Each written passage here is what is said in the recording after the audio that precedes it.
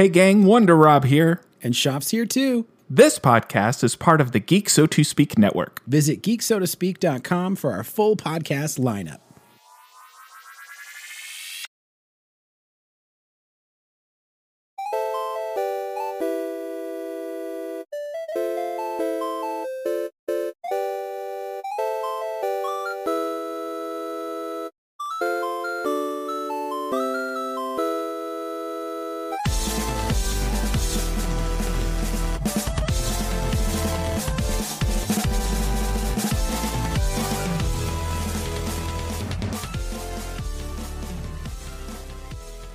Welcome to Level 12 of the Sandbox Gamers Podcast. We're your video game podcast where three vidgets, or vidiots, I suppose, depending on what part of the country you're from, like to talk weekly and meet weekly about what we're playing and what's in the news. So thanks for joining us. I'm your co-host with the most, Wonder Rob, coming at you live, well, semi-live from Southern California. And on the line with me are two of my best friends in the metaverse. We have Vactor. Oh, yeah. And the always angry Jeff W. I'm never going to be able to deliver the anger at the beginning. Never going to give you up. At the show, yeah. Well, the new listeners will know as we continue into this podcast, they'll start to get a taste of how angry Jeff can really get. Because that's his secret, everybody. He's always angry. And speaking of new listeners, hey, you, new listener. We know you're a new listener because we're a brand new podcast. This is only the 12th episode, so why don't you do us a favor and yourself a favor? Hit subscribe on whatever podcast platform you're listening to us on. And if you're one of the lucky few listening to us on Apple Podcasts or Spotify, did you know you can simply rate us within the app on your phone? It is so easy. All you got to do is give us them 5 stars. You can even type some kind words, some reinforcement of your of your love of this podcast. And if you do, we'll give you a special shout out on the show, because right now we're only 12 episodes in, but we only have 5 reviews. So help us out. Leave us a little review. It'll go a long way, and we'll greatly appreciate it. And to the returning listeners, hey, we appreciate you. All 3 of you. Thanks so much. All right, so like I mentioned, we like to talk all the latest and greatest video game news and the games we're playing. But first, since we are a brand new podcast, after all, we like to take a little bit of time at the top of the podcast for a little get to know you section directly related to video games. That way you can get to know us and you fall in love with us and you fall in love with the show, and it's symbiotic relationship, right? Right. So this week's Get to Know the Vidiots topic, and I like to read these cold, you guys. I don't know these questions ahead of time. That way you get my genuine reaction. This week's question is, what are some of your favorite video game soundtracks to play video games to? Yeah! This one is a real video game related They're all question. real. I'll say, is this actually Well, they're all real questions. game related? Wow. Okay, so I'm gonna give this one. I'm gonna toss off Vactor first. Vactor, tell me, what are some of your favorite video game soundtracks or video game soundtracks to listen to while you play other video games? Oh, yeah. Well, I've got a few that they bring back nostalgia for me. They're all core memories. They all make my Peter tingles and my hairs stand on my arm. If I just hear, the first few notes of all of these soundtracks, I immediately go back to when I was eating cereal, when I was drinking Thousand Island, when I was playing, when I was watching cartoons, when I was doing all of that. Hold on, that Sure. escaped my mind for a week that you were chugging Thousand Island dressing as a child. Well, you reacted on the podcast, Jeff. You had an extreme reaction. It should have bothered me more. Well, anyways, I had an extreme reaction to a lot of video game music. It's one of those ones that, they burrow deep into your soul because you played the game so much. And Sure. I'll just start off with Donkey Kong Country. That music, for me, always gets me going. When I start hearing the conga beats, Jeff. When I start hearing all of these jungle beats, jungle vibes, Bum, bum, bum. and Bum, bum, bum, bum. I also had Bum, bum, bum. a VHS. Oh, I know. Yeah, I love that song. I also had a VHS. I don't know where I got it from, but it was a making of Donkey Kong Country. It was like a promotional thing that they sent out. But it had this guy going to the Rare Studios and traveling to Washington. It was all about Donkey Kong. They had the music playing in the background, and I watched that VHS over and over and over again, and I played the game over and over again. So the soundtrack and that video are deep in my memory banks. And I was actually playing it on the Switch the other day on that Nintendo 64 online thing, and I was like, yes, this is great. I love it. So Donkey Kong Country is a huge one for me. And then pretty much all Mario games, but in particular Super Mario Brothers. You know, obviously the most iconic, I would say up there with Legend of Zelda, the most iconic song of all time is the original Super Mario Brothers music. And the movie from the movie. yeah. Go it's a Goomba. So That is great. Walk the dinosaur. Yeah. Hey, I like that song. I would say the various overworld themes from the Yes. Marios is what I had on my list because I remember me and Vector, me and you talking about like doing this topic. So I'd say the overworld themes specifically for those, and then there's 100 other variations of the music that I just can remember in my head. But those are like probably my favorite. Like those are what I like when I think of Mario. Those are the ones I think of. Like especially the one from Super Mario World. Yeah. Well, that was my other. The little more upbeat one. Yeah. After Super Mario Brothers, my most the one that gets me the most is a Super Mario World overworld theme, and it just takes me back to when I was drinking Thousand Island, Captain Crunch together, watching cartoons, all of the things that we've talked about on previous episodes. It's all done to the Super Mario World overworld theme. So those are mine. Yeah. Little known fact about Vector, I'm sure he won't mind if I share this on the podcast, but his baby boy was conceived to the Super Mario Brothers theme. Oh wow! I should have covered that webcam. I was watching. I would have "Oh, this is imagined it would good." have been the Cantina Band, but Well, that too. I had both of them It's playing fine. at the same It time. was all a bunch. It sounded like a bunch of noises. Yeah. Oh man! Okay, Jeff, let's get off the subject of Vector making babies and onto the subject of what your favorite video game soundtracks are. Yeah. So, there's a few major ones for me. I'm gonna skip Mario because Vector, for some reason, he mentioned Donkey Kong first, which we all know Mario's number one, and Donkey Kong sucks. No, But, no, you're Diddy Oh, Kong. wow. No, you're I'm gonna go with Cranky a couple- Kong. Jeff is Cranky Kong. And I think one day we should do, because I have like a million song Cranky Kong. I hate you. That's racist.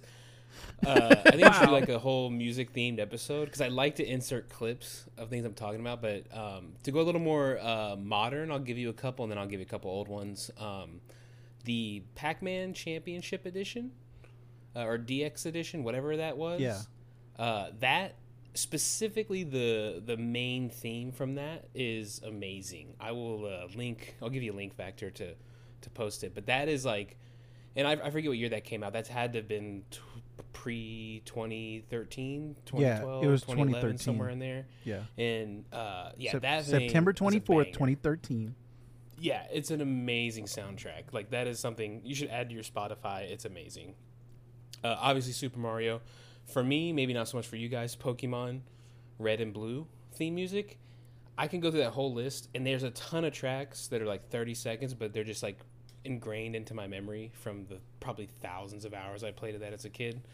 And then also, to go a little more old school, the Castlevania games, specifically Super those are good Castlevania ones. 4. It like Yeah. it is actually some of the more, I think, advanced music of that era because like that it's very complex. Where Mario is great for its simplicity, Castlevania, like, I feel like has layers. You know, there's that soundtrack goes deep, and there's like you can hear the instruments almost. You can hear the inspiration behind that music, like the orchestral type music in it. Yeah. So those are my favorites, and then I guess one other shout out would be Odyssey. You know, the main theme. What is it like? Jump Up Superstar? Yeah, Jump Up Superstar. Yeah, thank you. I mean, that's and I'm just thinking of like video game music moments for me. And there's a couple like Metal Gear Solid 3 with the ladder, Snake Eater. I was gonna say you gotta say a Kojima. Couple. You gotta put a Kojima in there. Yeah, that would also, and I would say, I think it's called Metal Gear Solid Encounter. If you look that up on YouTube, I'll also link that to Vector. That is also one of my favorite. Just like it gets me in the mood. I love that, and it's one of my favorite video game songs. But how about you, Rob? I'm glad you asked, Jeff. So there's not one particular like soundtrack where I'm like, oh man, I just need to listen to this. Give me the soundtrack to this one game. I like every song. That's not really a thing, but there are key songs in tons of games that just take me back to like the moments when I was playing them. Mario, we talked about Mario, but I'm going to mention one that I know you guys didn't mention because I just listened to you and I know, and I have ears. Super Mario Brothers 2. Yes. The opening. Like, oh, yeah. Where it's like story after a long Mario sees a door and hears a cry for help. That whole thing. I actually really like the music in Super Mario Brothers 2 a lot. I probably played that one the most, whereas a lot of my peer group played 3 the most. I probably played 2 just because for some reason I liked the princess being able to float in the air, and then also just that opening level of Super Mario 2. That I played it so many times, but yeah, the music, for sure. That one's real good. For other Nintendo games, DuckTales was really good. Oh yeah, the Moonbase in particular song. Yes, is one that really strikes a memory, takes me back when I hear that one because I played that game so much. The Game Boy, the Donkey Kong games. The Game Boy or the NES? For NES. Okay, yeah. For NES. I had a Game Boy, but there's not a lot of Game Boy music that really sticks out to me, except for Super Mario Land. Oh, yeah. Because I played that one a whole lot as well. And Tetris. And Tetris. Although I wouldn't call that one my favorite. If I'm thinking more modern stuff, like, I forget what it's called, but the main theme in Kingdom Hearts. When you walk away, you don't hear me say. You know that song. Yeah. Jeff, what's that called? I know you know, Jeff. It's Stand by Eminem. Stand by Eminem. Yes. That's a good one. Marshall, he knows how to do it. There are musical moments in games like Death Stranding that really stick out to me as well. Yeah. Because there'd be these long portions in the game where you're trekking from one area to the other, and then they would just play like a real calm, soothing song from top to bottom while you're walking. They did that a lot in Red Dead Redemption and Red Dead Redemption 2 as well. Like those moments always take me back. The Sonic the Hedgehog music, in particular Sonic the Hedgehog 1, like Green Hill Zone, is one that I really like. Legend of Zelda music is always great.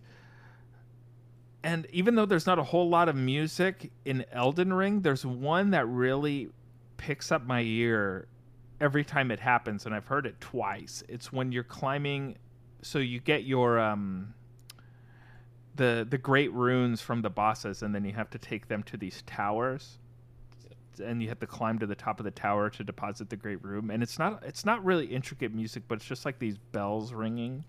And it's very ominous, and that music in particular sticks out to me a lot when I'm reading that. But Jump Up Superstar is really good. Yes. That was one I was going to mention, but Jeff stole it. But you know what? I'll give it to him. That's fine. Friendship. And I don't listen to a lot of video game music on my own, but there is an artist in particular that I like called Dwayne and Brando, where they take 8-bit video game music and they re-record it, so it's half 8-bit, half modern music, and then they insert their own rap lyrics over the songs. So I would recommend anybody check out Dwayne and Brando. Like, just do a Google search, Dwayne and Brando Super Mario Brothers 3, or Dwayne and Brando Super Mario Land, or Dwayne and Brando Mega Man, or they've got tons of them. And they've got a couple of albums out too, but again, it's just covers of these video game music and them rapping lyrics over it.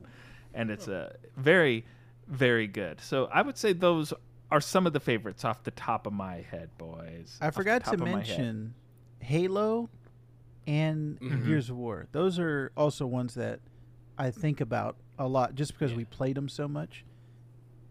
And they have pretty big they'll get like big composers to come on these games now. Yeah, and I'm talking it's more so funny. Original music, not so much, I guess, like, I would say, I could throw, like, Tony Hawk in there, but that's, like, licensed music. The Superman song? Yeah. What is it? I don't remember who sings that song, but that song really comes at me when I think Tony Hawk. Yeah. And isn't it interesting how Halo being a really good example, if you hear the music, you can just be taken back to, like, key memories. Like, the Halo theme, I do have on my phone, and every once in a while it comes up on my shuffle. And I'm always taken back to me and Vactor working at Hollywood Video, or in particular Game Crazy. And there was this manager on the game, or the Hollywood Video side. His name was Josh, but not the Josh you're thinking of, Vactor. Josh, I had an old roommate named Josh, just for everybody. Not that Josh, but he would come over, and when nobody was in the stores, and we would just put on Halo on the split screen mode and play. That was good. Or like LAN parties way back in the day for the first Halo. Yeah, it's fun. It's fun. Or like Street Fighter. Oh yeah, theme music from Street Fighter. Rainbow Road from the N64 Mario Kart. A lot of these songs just really will trigger me. Yeah, Street Fighter and Mortal Kombat for me, because what would happen on those games in the arcade, I would run out of money, but my mom wouldn't be picking me up for another hour or whatever. And so I would just sit there like watching the screens, like, oh, what screens play when nobody's like, I don't know, the screensaver, what's playing. So I would hear that music over and over and over again of the start of the game, like the Capcom logo coming up, and then the Street Fighter music. The Mortal Kombat was the same way. So there was a couple games like that where I would just sit and watch the screens. X-Men was the same way. The X-Men arcade game. Oh yeah, same way. Yeah. So, man, I was going to add to Rob's Elden Ring thing too. I can't pick out certain songs because it all just sounds like old, just orchestral music to me. But I guess that is the latest time music has affected me, where you're running across one of those bridges and you don't even see the dragon yet, but you hear that fucking music it gets real ominous, blasting. You're like, oh my god, and it is terrifying. So that I would also throw in there. I think you're right. I do like the way the music is used in that game, for sure. Yeah. Like I said, those ones, just key little things peek out at me when I'm playing Elden Ring, where I'm not really paying attention to the music. Actually, most of the music or sound effects in Elden Ring really annoy me, because there's one, you'll be in particular cities, and then out of nowhere, you'll just be minding your own business, and in the background, in your ear, you'll hear things like, like weird moans. Yeah, stuff like that. Like, turn it off. Who's breathing? Who's breathing into my ears? I hate it. Right. Oh boy. All right. Well, good discussion. What about you, listeners? What's your favorite video game music? You can always tell us. Reach out to us. We don't have an email, but if we did, we'd tell you to reach out to us there. Tell us what your favorite video game music is in your review. That's it. We'll give you a special shout out. All right, it's time to get into the latest video game news, everybody. And Jeff W., as we all know, is always DTF, down to talk the fun news. So, Vactor, give Jeff what he wants. He's DTF, and you're the one to give it to him. What's been going on this week in video game news? Well, I'm always attempting to please Jeff W. I'm not always successful, but I'm always trying to make him happy. So, Jeff, this week in video game news, to please you, there was an unreleased version of the infamous Duke Nukem Forever that seemingly leaked. And I know Rob is a huge Duke Nukem fan. Rob, that's a core memory for me. You waiting for Duke Nukem Forever to come out? And it was a really long time in our friendship because it took forever for it to come out. There was a 2001 version of Duke Nukem Forever that has apparently the build for it has leaked online. This comes from at Instant Gaming EN on Twitter, and they've got a build for it. We'll link it in the show notes. But this is content that was in the 2001 E3 trailer. And then the game kept getting delayed over and over again. Finally came out in June of 2011. I remember many times Rob saying that it would never come out. And when it finally came out, let's just say, Rob... I was there on day one. What was your reaction, Rob? I bought that game. I don't think I finished it. Dang! Yeah, I don't. And I was super pumped into it because Duke Nukem 3D was my jam. Man, I played the heck out of that game. As I told many times on the Geek So To Speak podcast, the stories of me downloading maps for that just had naked girls on them. I did that too. That's neither here nor there. I was 16. Come on, guys. Come on, you guys. Playing with my friend Sean, who was one of my best friends in high school, and you would just dial up each other's computers, and the game would drop if your parents got on the phone. Be like, "Mom, get off the phone! I'm playing Duke Nukem, Mom." Man, learning how to make maps like in the map editor was crazy difficult, but it was fun.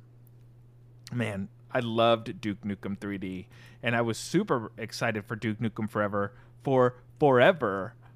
And it did come out. The company that was doing it, they either went bankrupt or they lost the license or something, and Gearbox bought the IP and then finished the game and put it out. And it was bad. It was not good. It was just not good. I don't really remember much of it. The only part I did enjoy was hearing the actor who does Duke Nukem's voice say new things. And he's also on TikTok these days, taking requests for people to say things. I know you've seen the videos of him saying, "Mommy milkers." Oh, okay. These nuts. Oh, wait, no, sorry. That's the Halo guy. I was going to say, is that the same guy? Yeah, that's the Halo guy. No, I was getting him mixed up. No, the Duke Nukem guy is on TikTok, and he does say things. But it's mostly like just gibberish phrases like, "I'm here to read pornos." Just like silly things like that. Well, Look him up. Grateful it's not MAGA quotes. Yeah. Oh, nothing like that, Jeff. Nothing like that. But yeah, I'd be interested in seeing a little more of this footage. I've watched the video of the compiled video game footage so far, and it doesn't look like a whole lot. It doesn't really look like a Duke Nukem game. Yeah. Really it looks at like all. Pieces and like hallways and. Yeah, that's what I was. And really dark, like a dark casino, really dark casino, and you're fighting police officers, and if I remember correctly, the police officers would die, and the like tentacles would come out of them. That was really the only Duke Nukem-y thing that was happening, but it didn't look like a Duke Nukem game to me. But I wish they'd make a new one, but a good one, which that'll probably never happen. I'm sure. Yeah.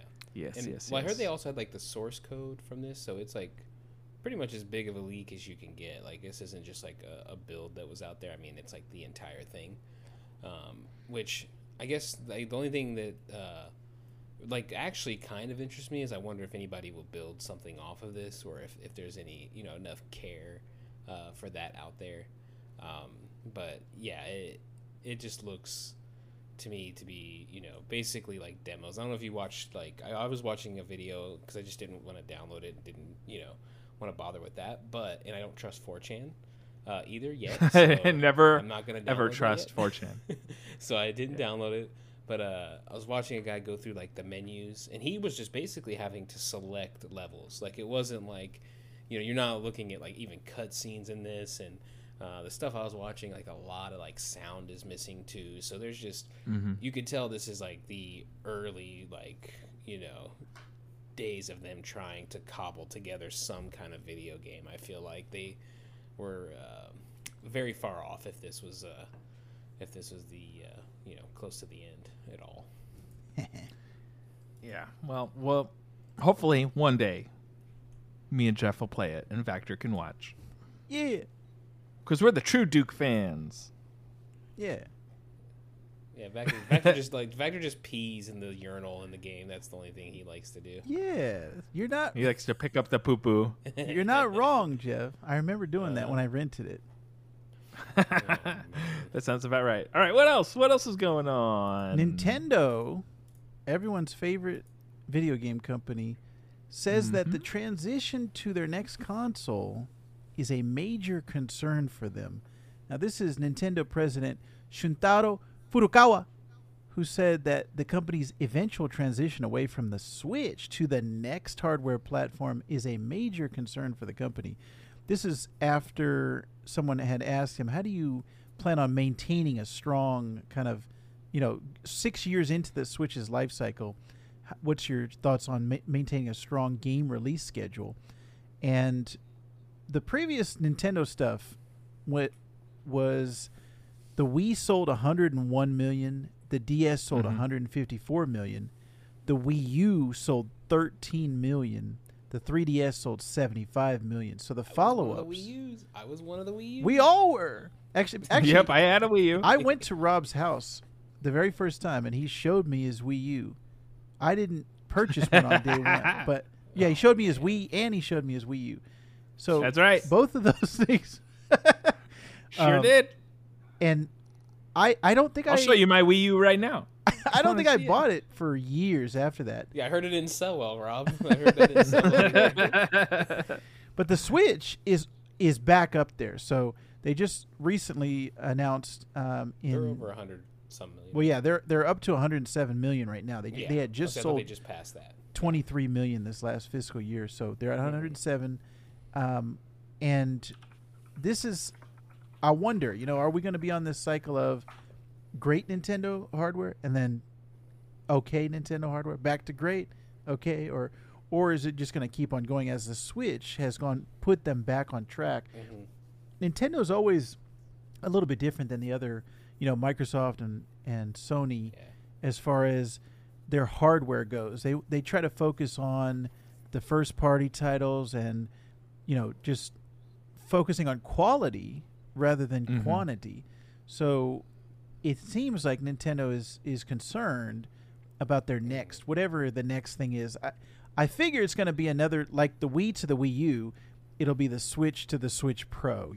That's been the rumors forever. But Rob is the one who brought this news story to our attention. So what do you think, Rob? Yeah.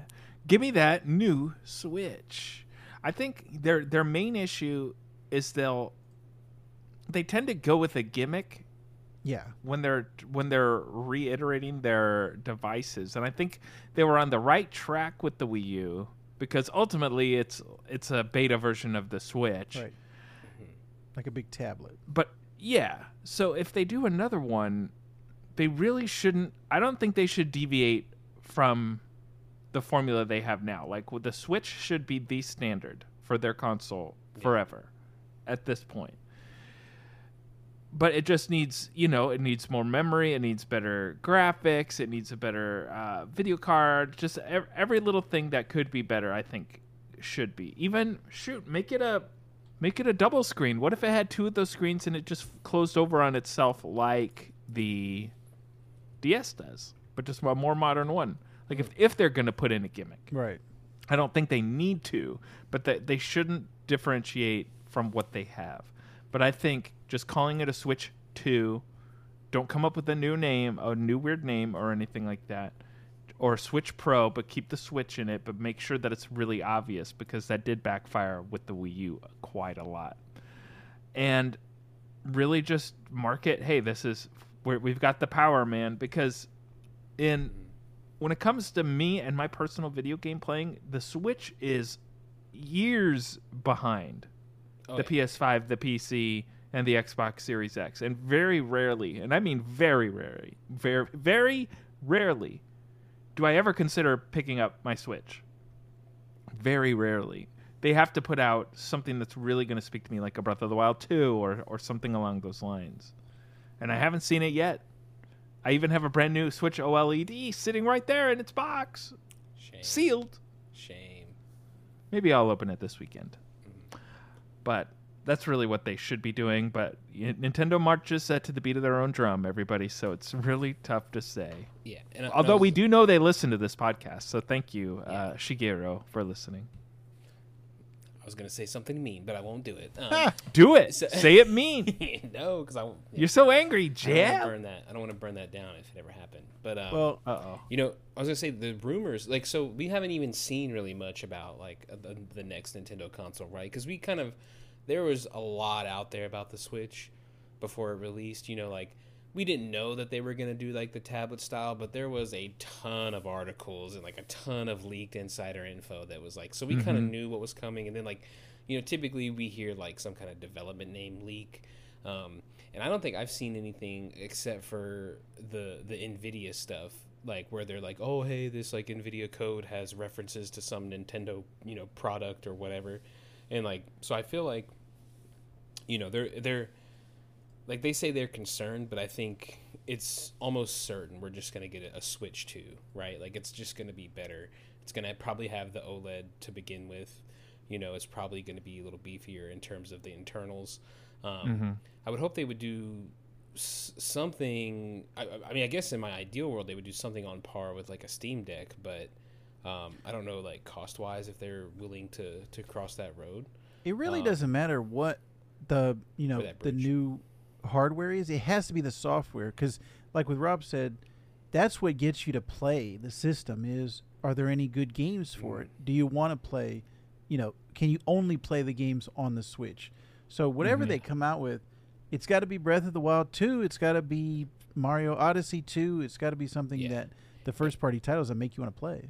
I say, and here, and to speak to that, the thing that I think Nintendo needs to reconcile with is the next console has to be, like, I think Xbox has set the standard with, like, you know, I can play all my games on the Xbox, you know, and it's going to carry over. Like, they have to, if you should name it the Switch 2, just give it that second iteration, because you're going to do that anyway.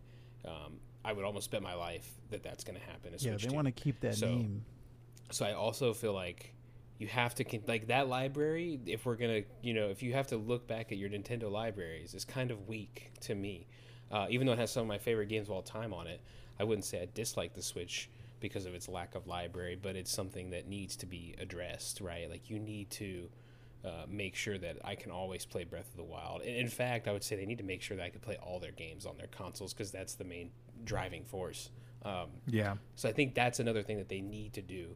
Like, if they come out and I can't play old Switch games on it, I can't pull my library from there at day one, then it feels like a sort of a failure to me. Right. Because, you know, I mean, I think COVID has extended the life of these consoles for every console, right? Like, there's been they're chip going shortage. to last a little longer. Because, like I wanted an OLED the other day. Actually, it's funny we're talking about the Switch, because my Switch currently isn't in my house. It's at a friend's house, because I'm going to hack the Switch so that, you know, you can play some, you know, maybe unreleased games on some it. homebrew stuff. Do some cool stuff. And I can clock it up, so I can clock up the CPU on it. Hey. You know, just see what I can do with it, right? I'm kind of interested to check that out. So that's what I'm going to be doing with mine. And I was looking, I was like, you know, Jeff got a little bit of money, so I was looking at buying some stuff, and I was like, you know, I wonder if I hack this Switch and then buy an OLED. I was like, let me just see what like an OLED is. I'll just have both. I'll have one that's unhacked that I can always, you know, don't worry about getting banned, and then this one I can, you know, play just regular games on.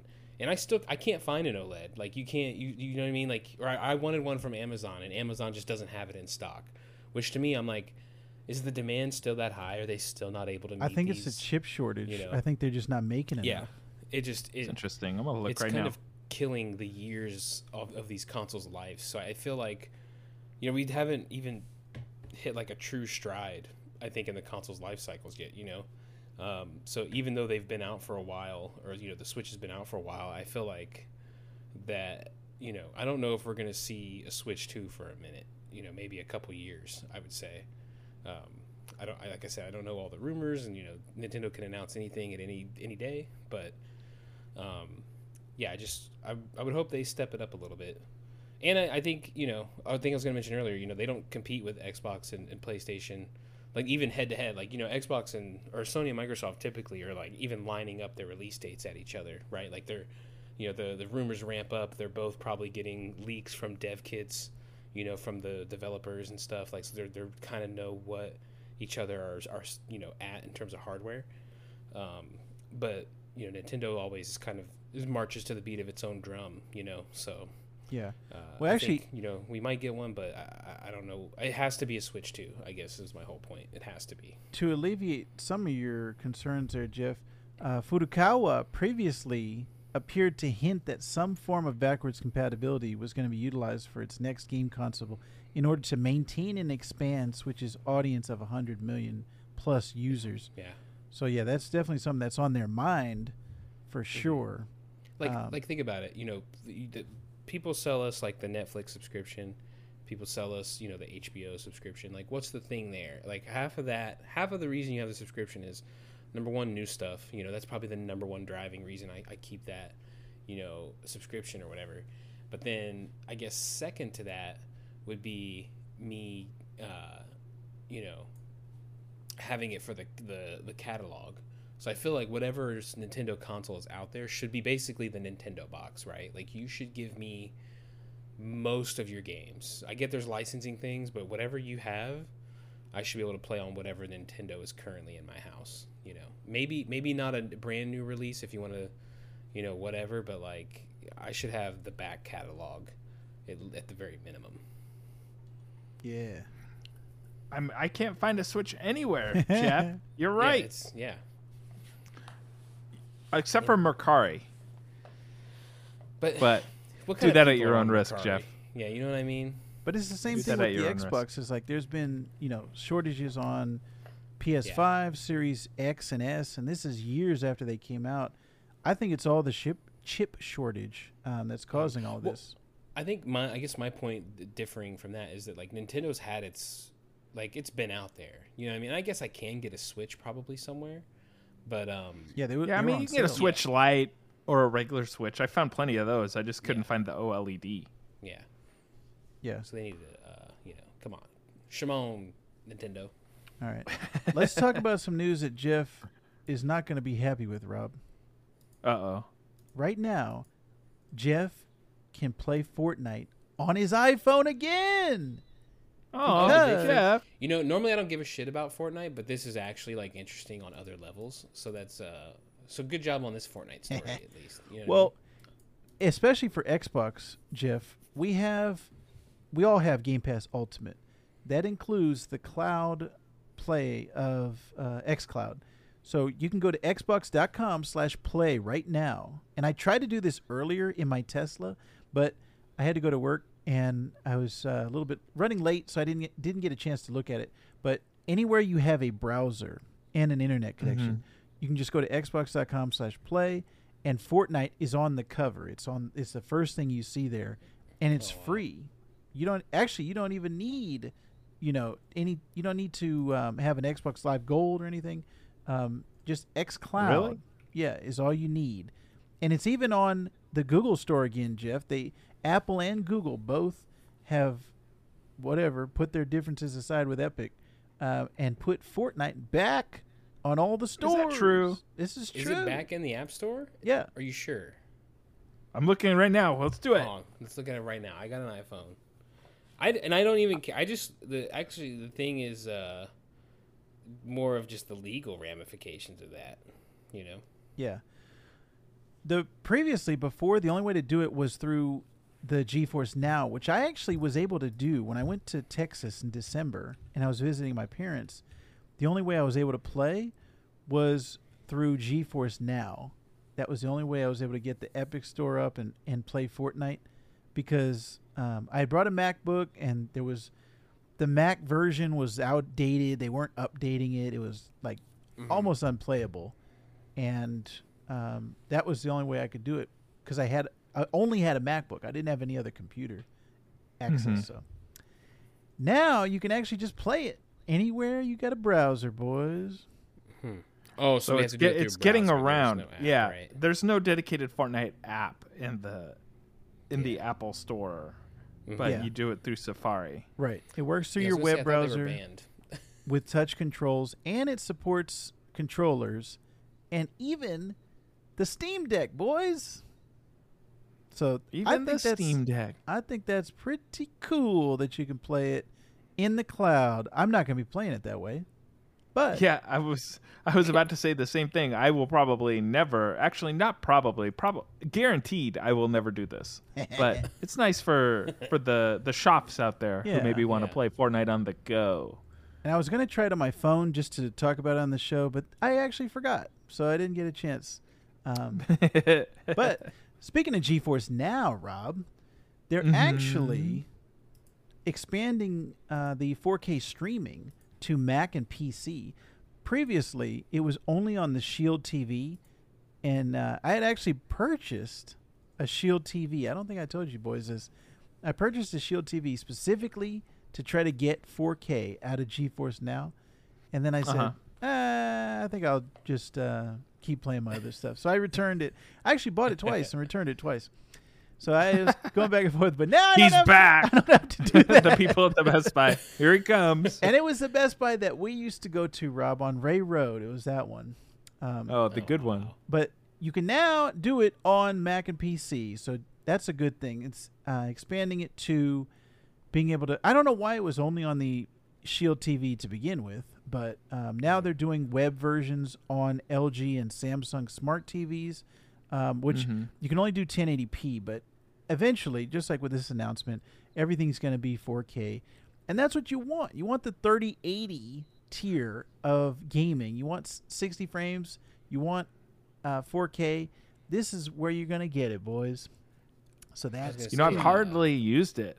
Yeah, I actually Yeah. canceled my... It's been 6 months. I canceled my subscription to it because I don't ever play it. Yeah, but that's the problem is, for us, we have the hardware. You know, we don't specifically need it. But I think for people who don't have I would say something close to a 3080, or if they're just fine with what they're running right now, you don't necessarily need to pay for a monthly subscription.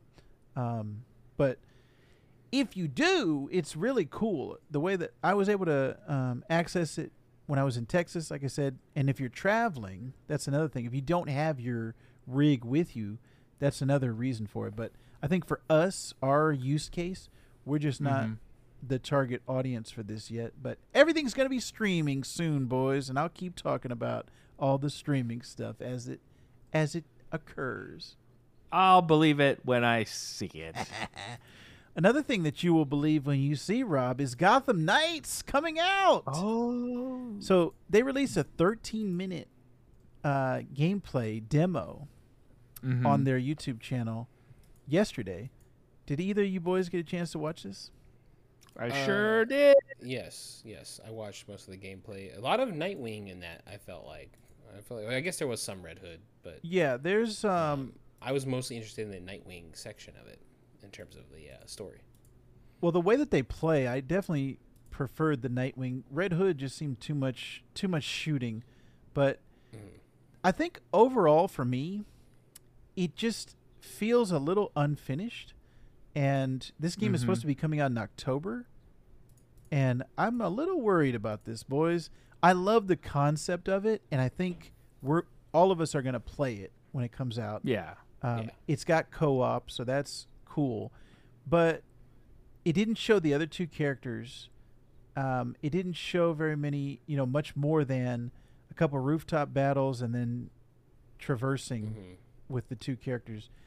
But and then there was a motorcycle chase, which I was like some of my least favorite stuff in Arkham Knight. The car. Oh right, the Batmobile was not. Jeff read my mind. He took that thought right out of my brain. That's exactly what I thought when that motorcycle chase happened. I said, "Oh man, more of these levels." I don't look back at Arkham Knight and go, "Oh man, I missed those tank battles." Well, nobody liked the Batmobile in that one. I think this one, the motorcycle looks a little bit better, but. Just like I said, overall, it just looks a little bit unfinished. And for them to show this footage, you would think it's supposed to be coming out in October. And we already saw those delays on that Suicide Squad game. And wasn't there another DC Can I ask game. what you think? What specifically caught your eye as unfinished? Like, what were there things? Well, specifically number one, that not you showing the other characters. Like I said, there's supposed to be 4 Right. playable characters, and not even showing a glimpse of them at all. It Yeah. feels like, okay, this is what's ready right now. That's what I felt Right. like. That was the number one thing that caught my eye. And then as I was watching it again, I started to think about, this is supposed to be a next gen, the stuff that I've been seeing recently come out. This feels like last gen to me. So I feel like this could use a little bit more time, especially the Dick Grayson and now I'm blanking on his name, the Red Hood, Jason Todd, the unmasked portion when they're at Batman's shrine. That part I was like, this looks not great to me. Like it looks like it could use a little bit more polish. So overall, I just felt like this needs a little bit more work. But I'm excited about the actual, like, the concept of the game. And it's not. This isn't the Rocksteady one. They're doing the Suicide Squad. Yeah. Right. Right. So this is the B team, and I mean that in the most respectful way because I can't make video games, but I also know that Arkham Origins was probably my least favorite Arkham game also, and I know who made that game. Yeah. So it's Yeah, Montreal. these guys. Montreal. Yeah. This is the Court of Owls game. But yeah, Jeff, what did you think? Yeah, I thought it looked all right. The thing that I didn't think it looked too unfinished. I'm assuming what we're seeing is probably like old builds that are, where it wasn't crashing, and there weren't problems with it at the time. So that's what I'm assuming, like why they did not show off the other characters yet.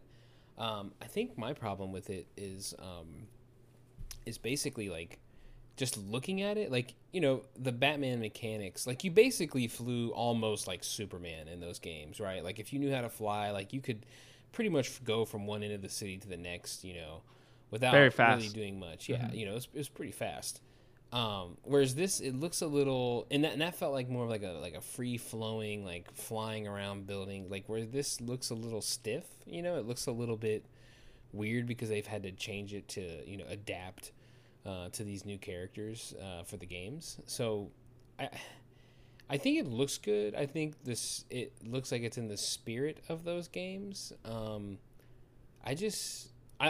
also for me, anytime you're missing Batman, like my interest in Batman related things starts to dwindle, so for me, I'm just hoping that they can make this story interesting enough, to hold my attention.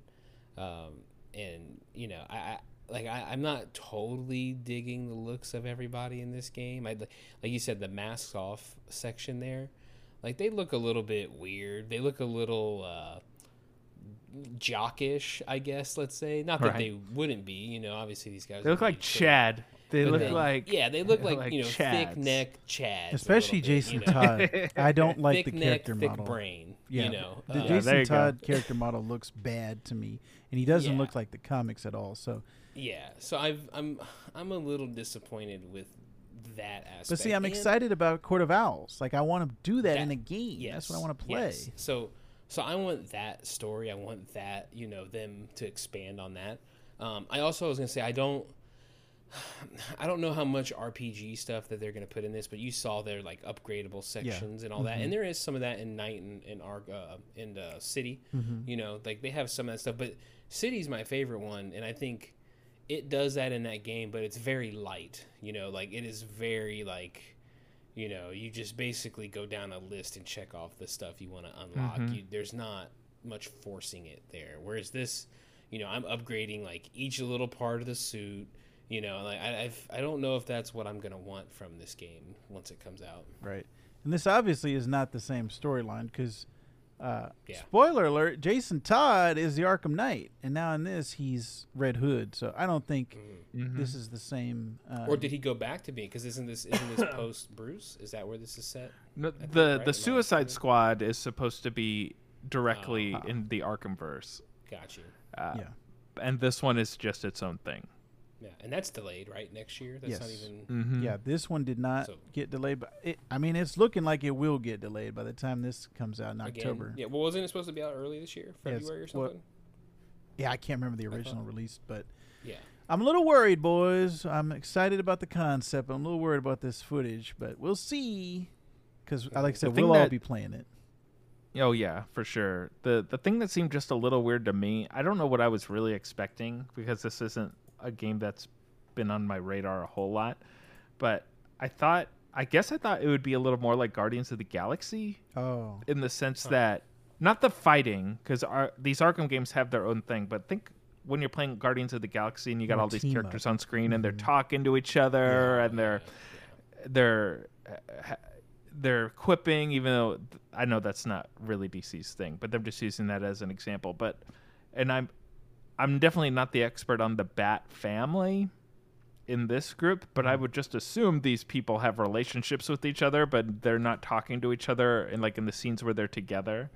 I was like, that seems weird. Well, I think... A little emo, Rob. Yeah. Yeah. Emo. Do you remember that the first footage we saw, it was showing more team up than this footage? It was Batgirl and I think Damian Wayne was who they were showing, but it looked like there was more team up between them and more like Guardians of the Galaxy. So yeah, I think maybe they're going in a different direction than that original footage that they came out with at, I think it was like DC Fandom or something that we first saw it at. But you're right, Rob. They are supposed to be everyone in the Bat family. Like the way they write them in the comics is they are a family. Like everyone, even though they'll have their disagreements or whatever, it's all because of Bruce, because of Batman. They're all fighting under one cause, right, for his war. So they should definitely be talking to each other, and that's how they are in the comics. When they're fighting, they're talking to each other, they're quipping, and Nightwing would be the one to quip, I would say, out of this group. But even Jason Todd, he would still be like, "Man, I hate you, mother." Like he would still be talking while he's doing it. So we'll see when it comes out, but definitely I'd like to see more family stuff in that. You know, one other thing, Vector, if they have to do some kind of like Arkham Asylum, where the game looked like it broke and then it restarts that scene. Yeah, you go in the Scarecrow. They need to do. If they don't have a segment like that in this game, I'll be highly disappointed. Especially after that Court of Owls run. If you remember the one issue Capullo and them did, they were making you turn the page around and the page is upside down, and then you're you're going through this book spinning it. So that's another they thing. have to do that. Yeah, they have to do something like 100%. that, and they have to make something weird happen there. And I'm hoping that they do that. If they don't do that when we get to that game, I will be mark my words. I'll be highly disappointed if they. Rob and the listeners, if you haven't read The Court of Owls, I would 100% recommend. That's probably the best Batman story of the last 20 years. Is Court of Owls. Oh, I've got it. I believe I fell off of a truck and landed in my Google Drive at some point. Well, when you're on it's in my backlog of comic book reading right now. When you're on Give your it vacation, 15 minutes, Rob. yeah, no, take longer than that. But when you're on your vacation, Rob, put down the Switch and pick up a comic book. All right, See, I'm in the middle of that Thor run still. that is good. That's Geek So to Speak talk. Check us out on Geek So to That's Speak good. podcast. All right, let's go through our lightning round of news stories for the rest of the week. Prince of Persia, the remake that's coming out, has moved to a new studio and been delayed even further, boys. So more bad news for Prince of Persia. No Jake Gyllenhaal or whatever. Ooh, Isn't he that's in what that they shitty should movie? do. Yeah, they should do that. I saw Wait that. a minute. You know, Yeah. redeem him and then put him in the Marvel DC, Marvel MCU. Whatever. Yeah. Microsoft's Xbox streaming stick and TV app are less than 12 months away again. So you're actually going to be able to play, like we talked about with the xCloud stuff, just on your smart TV and then on a little streaming stick like a Roku or a Fire Stick. You're going to be able to play games. So that'll be cool when it actually comes out. Apex Legends, for all you fans out there, Season 13 pushes teamwork with a new kind of hero and ranked mode changes. Jeff and I were playing Apex for a little bit, Rob, but we have fallen off. Did you ever get into Apex? No, not my type of game. These battle royale simulators are not my thing. Yeah. Clippy is in Halo Infinite, so that's a little Microsoft Easter egg for all of you Windows 95 and Millennium Edition users. Yeah. Hey, no, co-op's been delayed, but don't worry, we're making it up to you. You can hang Clippy off of your battle rifle. You're forgiven. Thanks. Thank you. The Xbox mobile app now lets you share game content as Snapchat-style stories. So everyone out there who does that, you're free to do it now. And then last bit of news, King Kong and Godzilla are coming to Call of Duty Warzone. We got Snoop Dogg, so the next logical step was King Kong and Godzilla, Rob. Obviously. And I've seen videos of this. Robin Schaff had a great episode of Geek, so to speak, where they had a wager on King Kong and who was going to win, King Kong or Godzilla. So you should listen to that episode. Oh, you mean the episode where I correctly predicted the end of the movie and Schaff weaseled his way into that argument? I wasn't going to say anything, but yeah, that's the one. I only say that because I know he's listening to this podcast, and I know that is going to grind his gears. What's up, Schaff? For sure. That's gonna freeze his nipples when he hears that. As a matter of fact, I bet you future Rob has already received a Discord notification from him the second he heard me say that. Yeah. All right, so that's it for our geek news. Video game news. Yeah, Video game news. All right, so that means we're moving on to the games we've been playing this week, and I'm going to kick it off because I put it at the top of the list. I played one new game this week. It's not new in the sense that it just came out, but it's new to me, and it came out toward the end of last year. It's a game called Before Your Eyes. Have either of you heard of this game? Yes, I bought it, but I have not played it yet, and I've been dying to play it, but I haven't had a chance yet. Mm-hmm. Yeah, I have not heard of this or seen this yet. Or I might have. I assume maybe I saw a trailer at some point, but I have no recollection. We talked about it. Let me tell you about this game. It's from Goodbye World Games. That's the developer, published by Skybound Games. I'm not super familiar with them. Are they Walking Dead? Is that Skybound? Or no? Skybound. Let's titles. Let me look at their titles right now. They did the final 2 episodes of Walking Dead, the final season. Yeah. Oh, there you go. Yeah, Skybound is the Image Comics division. It's like Robert Kirkman's own imprint under Image Comics. So they bought when Telltale went under. They were like, hey, we're going to save The Walking Dead. And I think they hired some of the developers to give them jobs again. And yeah, so that's what Skybound Games is basically. So the premise of this game, Jeff, let me tell you about this. So This is a short game. I beat it in it was 89 minutes, if I recall, because Steam kept track of it. Perfect. So I was able to beat it in one sitting. I think I only paid $20 for it when I bought it. I don't know how much it is now, but it's not exactly a expensive game. And I think it was worth the $20. But the premise of this game, Jeff, is that you are playing this character. It's first person, named Benny. And Benny has died. And you start the game in the afterlife.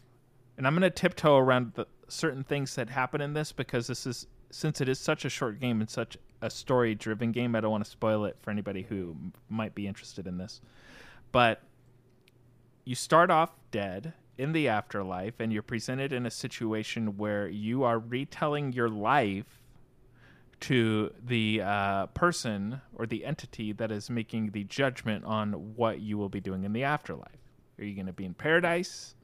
Or are you going to just be out there doing nothing, right? And it's all just based on your life story, not necessarily if you had a good life or a bad life, but how you're presenting yourself. Are you lying about the things you did, etc.?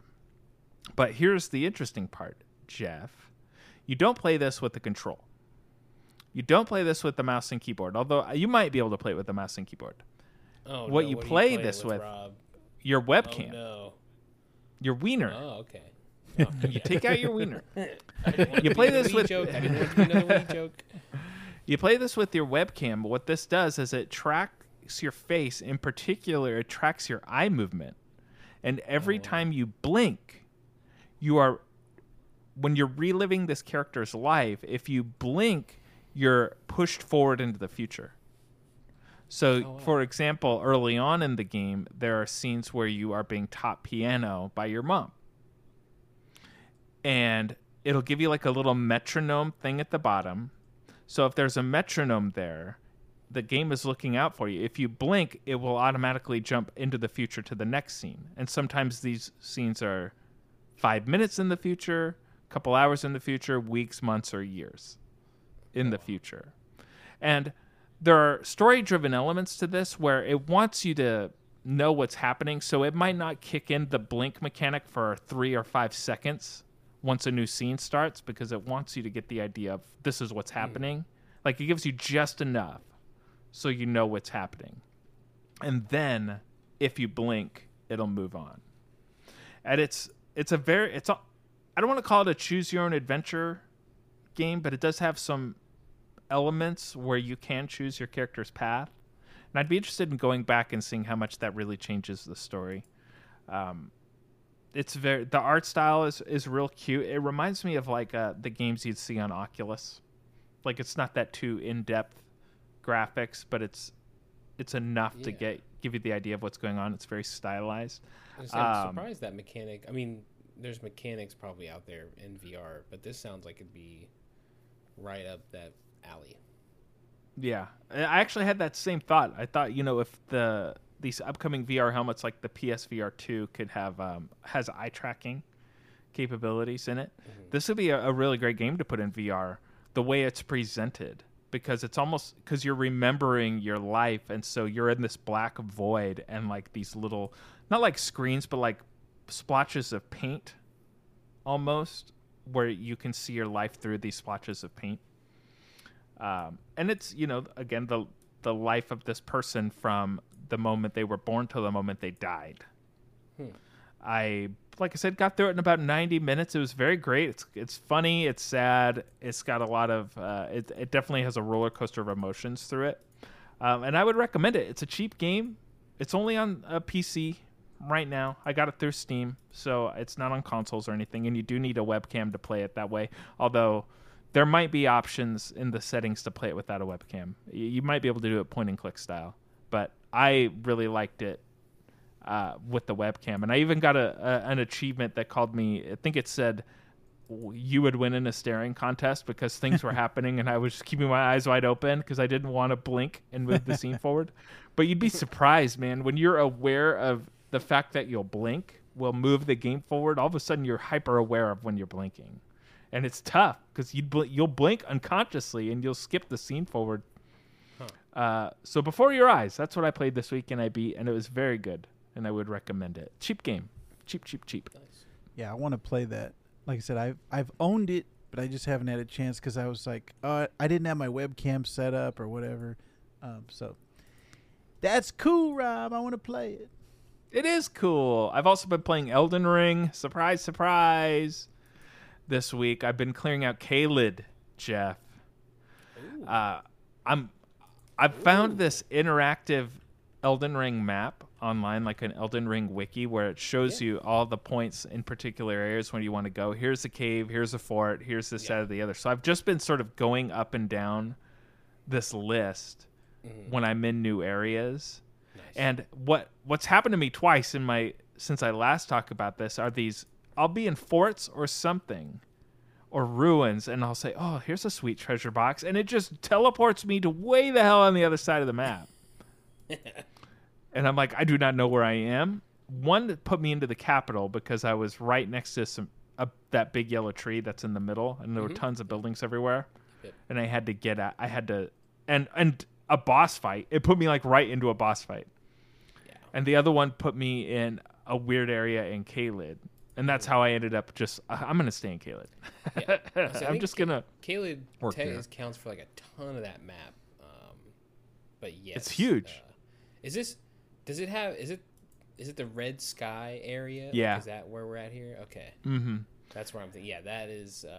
There's just so much in every section of the game. But yeah, that is. Let's just say there's some effing dragons in this area. Oh yeah, I've run into some dragons, baby dragons, a big white sleeping dragon that was super easy to kill, and some other dragons that were not exactly easy to kill, and I died several times. Yeah, but the big sleeping dragon is like that was the thing. I remember when I first started playing the game, people were they're like, "Oh man, there's a dragon on the map. You go there, you can get 80,000." They're rune farming or whatever. Yeah, and it's like, and then I looked at it, and when I did it like later in the game, and I blew past stuff, I was like, man, if I wasn't level 30 right now, I would just you have to really put in a good effort to get up to that thing. I can only imagine, trying to get to that dragon at the start from everything that I've seen in the game, especially in that part of the map, because that part of the map sucks. Every enemy sucks. Everything I mean, up to it is all dragons. Enemies suck in this game, but these ones in particular really suck there's in that like map. 6 dragons leading up to that dragon wall or whatever, There's like these T-Rexes that are also dogs. the big like the T-Rexes that are like short bodies. Imagine a T-Rex but with a dog's head. It sucks. Those things suck, man. There are suicide bomber zombies. They're on fire, and if they come near you, they're like the creepers in Minecraft. There's giant ass birds everywhere. The whole thing sucks. There's it just sucks, but it's fun at the same time. And I've only beat 2 bosses. I've only recovered 2 great runes. I know that there's like 6 or 7 in total, but there's just so much to do and see in this game. This is the best open world game I've ever played. I think I'm going to go out on a limb and say that, and I'm only it's at a little least bit into there, it. right? And I can't wait to explore the underground world, man. Like I said, I could talk Elden Ring all day. Once you get me on a tangent, because my wife, I'll be like, babe, I got to go play Elden Ring. I got to become an Elden Lord, and she'll say, that's nice. She doesn't care. So when I get going. Yeah, we were talking before. Bragger was like, maybe I should just keep this on our list, and I think he should, because even at some point I'm going to get back into this. Like, I'm going to go back to this game. Yeah, Elden Ring is my guaranteed play for sure. every week. Yeah. Yes. And I'm going out of town for 4 days tomorrow, and I'm going to miss it so much. Yeah. It's going to be bad. But anyway, that's what I played this week, guys. Oh, yeah. Well, Jeff and I both played Trek to Yomi. Yeah, I think this is kind of the new game that I played this week. This is free on Game Pass. Yeah, breaking into my Nintendo Switch. It's. Is this that side scroller, the black and white side scroller? Yeah, yes. And I like a Ghost of Tsushima almost. Yes. Yeah, and the way I was describing it. Remember back on our the Sony showcase episode we did like a handful of weeks back. They showed it, and I was like, "Oh, this is like inside, but like samurai, Japanese themed."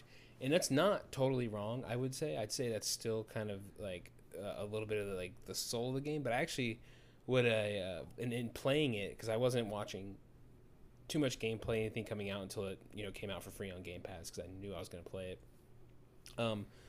To me, the thing I'm digging most about the game is it looks like the old school Japanese films, right back there. It has that almost like grainy look to it, and we talk about like we watch Screen Crush all the time. We talk about their videos, and they always refer to those old Japanese movies and how those influenced so many things, and that's the thing I've liked about this game, is at least the vibe and the visuals of it.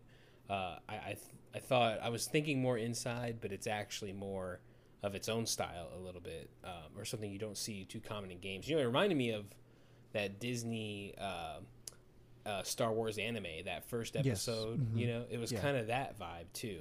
And so a couple of those things have come out in the last 12 months or so that I've really enjoyed, and I would say this game falls in line with that. I'm enjoying it. I haven't got a ton of time with it yet. Mainly because what happened too was I started playing it, and I was like, "Oh, this is another defensive game. This is another Elden Ring, Tunic, and now Trek to Yomi." I feel like I need to be more defensive, aka it's going to make me mad at some points. Yes. And so I was like, "Oh, well, I'm going to take a break from this," because that feels like all I've been playing recently. So I'm going to get back into this. I didn't get too far deep into it. And the story seems kind of generic factor, right? You'd say like village gets attacked. Now you have to defend its honor or whatever, basically, right? Yeah. Yeah, the gameplay is a little bit similar to like Prince of Persia, like the old school Prince of Persia games, not like the new remake that they did. But like Jeff said, it looks like the Kurosawa mode from Ghost of Tsushima, where everything is in black and white and looks like the old Kurosawa movies. So I also like the aesthetic of it, and I like the setting of it. I don't think I'm going to be continuing with it, though. This is probably one that I would play more if there wasn't so many other games to play right now. This is one that I'm glad it was free on Game Pass, because I probably would not have paid money for this. The combat is a little bit too simplistic, where it's just like kind of either there's only like 3 moves. It's like up, 2 buttons. yeah. Hit the attack button and up, or attack button and down, and they die pretty easily. So the difficulty, at least for the first part that I played, I did not get a huge ton of time with it, but the difficulty of it, going through the enemies wasn't that great. So it was kind of a little bit lackluster for me. So I love the aesthetic of it, but the actual gameplay is a little bit lower for me. So I probably won't be going back to Trek to Yomi. The only other thing I got to play this week was Loot River. And that's also free. Yeah, and that was also on Game Pass. Yeah. Jeff, did you get to play that at all? No, this was the other thing I was going to say. I did not get a chance that me and you were looking at, and I was like, it was up on like the main things on Game Pass, and I was so hyped for Yomi that I just downloaded that first, and I haven't got to Loot River just yet. The other thing was Citizen Sleeper, but I didn't get a chance to play that one. So Trek to Yomi, Loot River is basically like Diablo meets Tetris. So you're going through this it's like a side scroller, but with platforms that move. And so there's a little puzzle element where you can't get to certain parts unless you move the right puzzle piece or the right shaped platform. So I actually thought that was kind of novel and interesting, because you're not just thinking about the combat, you're thinking about what pieces do I need to get, through to each level or through the level. But it's very similar to a lot of these games, these roguelike games where you're dying and coming back. Hades, Dead Cells, Hollow Knight, Rogue Legacy 2, Salt and Sanctuary. So I actually love all of those games. Loot River I would put at the bottom of every single one of those that I just mentioned. Definitely. The art style is really cool. I'm looking at it right now. Is it more top-down or isometric? It's kind of top-down. Okay. Yeah, it looks like a top-down to me. You have It's to not be able like to at an angle as much. Yeah, because you have to be able to see the pieces. Like, basically what you're looking at, the main thing on the screen is the puzzle pieces, and then the characters are secondary. The combat was a little bit sluggish for me. It wasn't too fluid.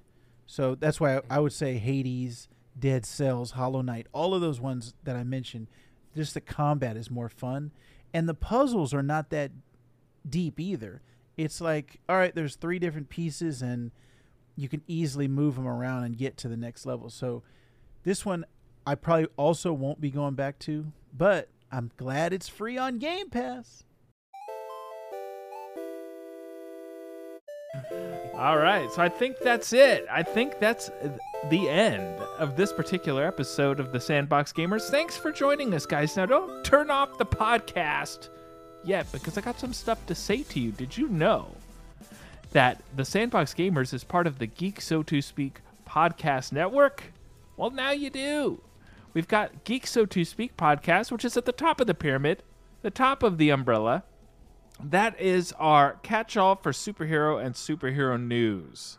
We just finished episode 199, where we reviewed the latest Doctor Strange movie, so check that out. That's ready for your ears right now. That Geek So To Speak is going on a small hiatus because we are reworking a couple of things for episode 200, and then we'll be back out every week for you with all the latest and greatest superhero movies, TV shows, comic books, news, etc.